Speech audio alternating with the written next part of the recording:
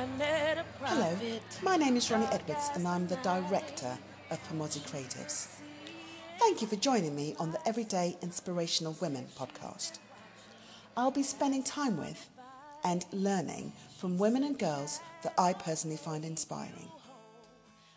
Each one of us carries this incredible energy that can encourage and inspire. I really hope that you find a few inspirational nuggets from some of these women. Enjoy.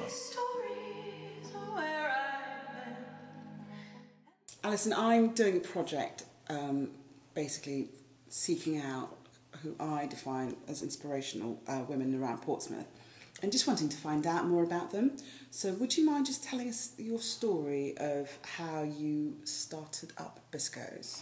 Right, so I didn't start up Biscoes for a start. As far as I'm concerned, you founded the whole thing. Okay, Biscoes has been in existence since 1864. Oh, has so we're it? having, I yeah, it's quite a... No. See, that's how much in awe I am. I've decided this is your thing. I think what we have done is we've substantially modernised and seen a lot of growth in the last 4 years. So I've been managing director for the last 4 years. Okay. So a big culture change here, which is down to the board here, not just down to me at all. But on our board, I think we're probably unusual in our makeup in that we have 7 directors, 4 of whom are women. That's great. So a little bit unusual in that respect. And yeah, we're kind of, I think because of that, we promote women and women working, etc., in the workplace here. And this is how I first came across you, or heard about you even. I was with my mentor, Steph, who comes up a lot in my podcast, actually. And I love him. He said in passing how there was this really exciting law firm that had a disproportionate amount of female staff compared to... Yeah, it's not. I guess it's not unusual to have female secretarial staff, but it's the management and more senior members of staff. Brilliant. We have a lot of women. So just a bit of background law generally. We're celebrating 100 years of women in the law because the first female solicitor was appointed, admitted, as it's called, by the Law Society of England and Wales 100 years ago this year. That's great. So that's how long women have been practicing law, where obviously law's been practiced in this country for hundreds and hundreds of years. When I joined the profession, it was a common feature that 40-50% of women were going out of the profession after 10 years because they couldn't get partnerships, they couldn't rise to the top, partly because they were starting families, but then they were coming back and finding that they were being overlooked. So we very much here have an ethos that women will go away and have families. We've got a number of support staff and fee owners who go off and have families. We're very flexible about them coming back when they come back, how they work, because their families will grow up and they will continue to be, good people to have in our business. So we don't treat it as it was treated in years gone by, that it's a hindrance to your performance. So. We have quite interesting directors' meetings at the moment because one of our directors is on maternity leave until January, but she still comes in for directors' meetings. So we have a small baby join our directors' meetings every month. And Watson sits and plays on the floor. We also refreshing. We also have a male director who suffers with his back, so he spends a lot of our meetings laying on the floor because he has a bad back. So last directors' meeting, which was last Friday, they were laying on the floor together. Oh, that's wonderful. See, that to me is crying out for a social media post. It had one. It had one. Look at how progressive Biscoes are. Love a bit of Twitter, but I find myself talking, at directors' meeting quite often. Because I lead a lot of the strategy that we've developed as a board. I have somebody walking around the table with a small baby and I have to get her to reverse the way she walks around because I get dizzy. And another director who's laying on the floor because his back hurts. Oh, that's so refreshing to hear. I love that. So what would you say drives you? At the core of you? Because what you've achieved, seemingly, in not that long period of time, seems like a lot. I think what drives me in Biscoes is I want it to be a happy place to come to work. I want people to enjoy working here. We want to attract the best talent in Portsmouth, Hampshire, best legal talent, best support, so that our clients get a really good experience of us. There's nothing better, and we independently review lots of what we do. We mystery shop, which is very unusual for Really? a law firm. How do you mystery shop? Well, we work with another agency who 3 months of the year they come in and they mystery shop by ringing, going into receptions, asking for quotes, asking for a bit of advice on the phone, just to see how, because we can say that we're the greatest, but if we don't test it, how do we know?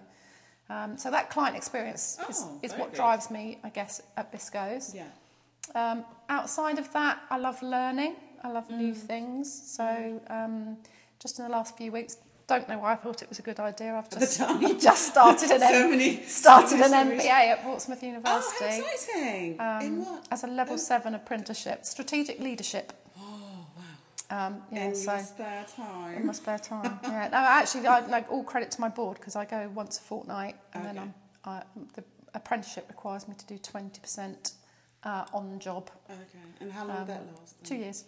Oh. Yeah, so... Mazel tov. That sounds great. Yeah. And is there anyone in your journey, or whether it's personal career-wise, that you kind of can really point out as somebody who was really inspirational to you and help mould your vision of who you are even? I guess we would call them training principles when I was young. The chap that I was the article clerk to, because again, article clerk, not a training solicitor, because I've been doing it for 27 years. John Griffin, he was an amazing lawyer, but also a lovely person, just genuinely a nice, positive person, always smiling. And he kind of mentored you, as it were? Well, he was my training principal. Right. Very, very sadly, he had a heart attack when I was midway through my training contract. And although he did come back to work, by then I'd qualified and I'd sort of moved in a slightly different direction within the firm. But yeah, he was an inspiration. And what was it about him that? I think it was just the fact that he was genuine with people, genuinely cared about people. And I think, just not only from a professional perspective, but a personal perspective. A really lovely man, not with us any longer. Oh. Thank you for sharing that. I'm so nosy. I love to hear about these Me too. inspirational people and these, because it's not. There's always a story behind a story about how you get to where you are, isn't there? Just coming on to Portsmouth as a wider city, what is it that you love about Portsmouth? Because that's one of my missions, is to kind of just get the city out there and kind of mark out what amazing things are about it. I absolutely adore Portsmouth. I was born in St Mary's Hospital. Both my children were born in St Mary's Hospital. Mine too. I just think that there's probably very few places. I mean, lots of people will say their home cities are the best in the world, aren't they? But very, very few places you could go in the world where you can be at the beach and then half an hour later you can be in the countryside. I know, right? You could be at a Tudor castle and then 20 minutes later be down the road at a Saxon castle. We have such a wealth of history here. I think it's amazing, and I'm really passionate about kind of getting that message out there, that particularly now that we've got the option with the cruises coming in, that visitors actually get to see what we've got to offer here. I think that's been overlooked quite a bit.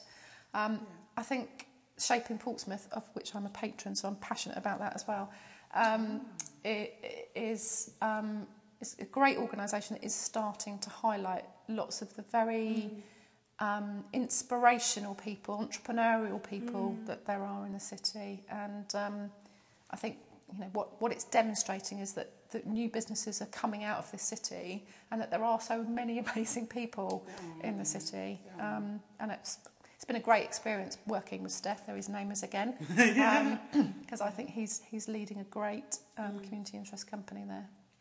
Yes, all hail. The great Nina Tusky. Mr. Steph. But on the flip side of that, from your observation, and there may not be any things that you observe, would you say there's anything specific that is a bit of a hindrance or a challenge for women in Portsmouth in terms of their professional progression? I think aspiration within the city, which again is something that Shaping Portsmouth tries to work on, particularly amongst those who are,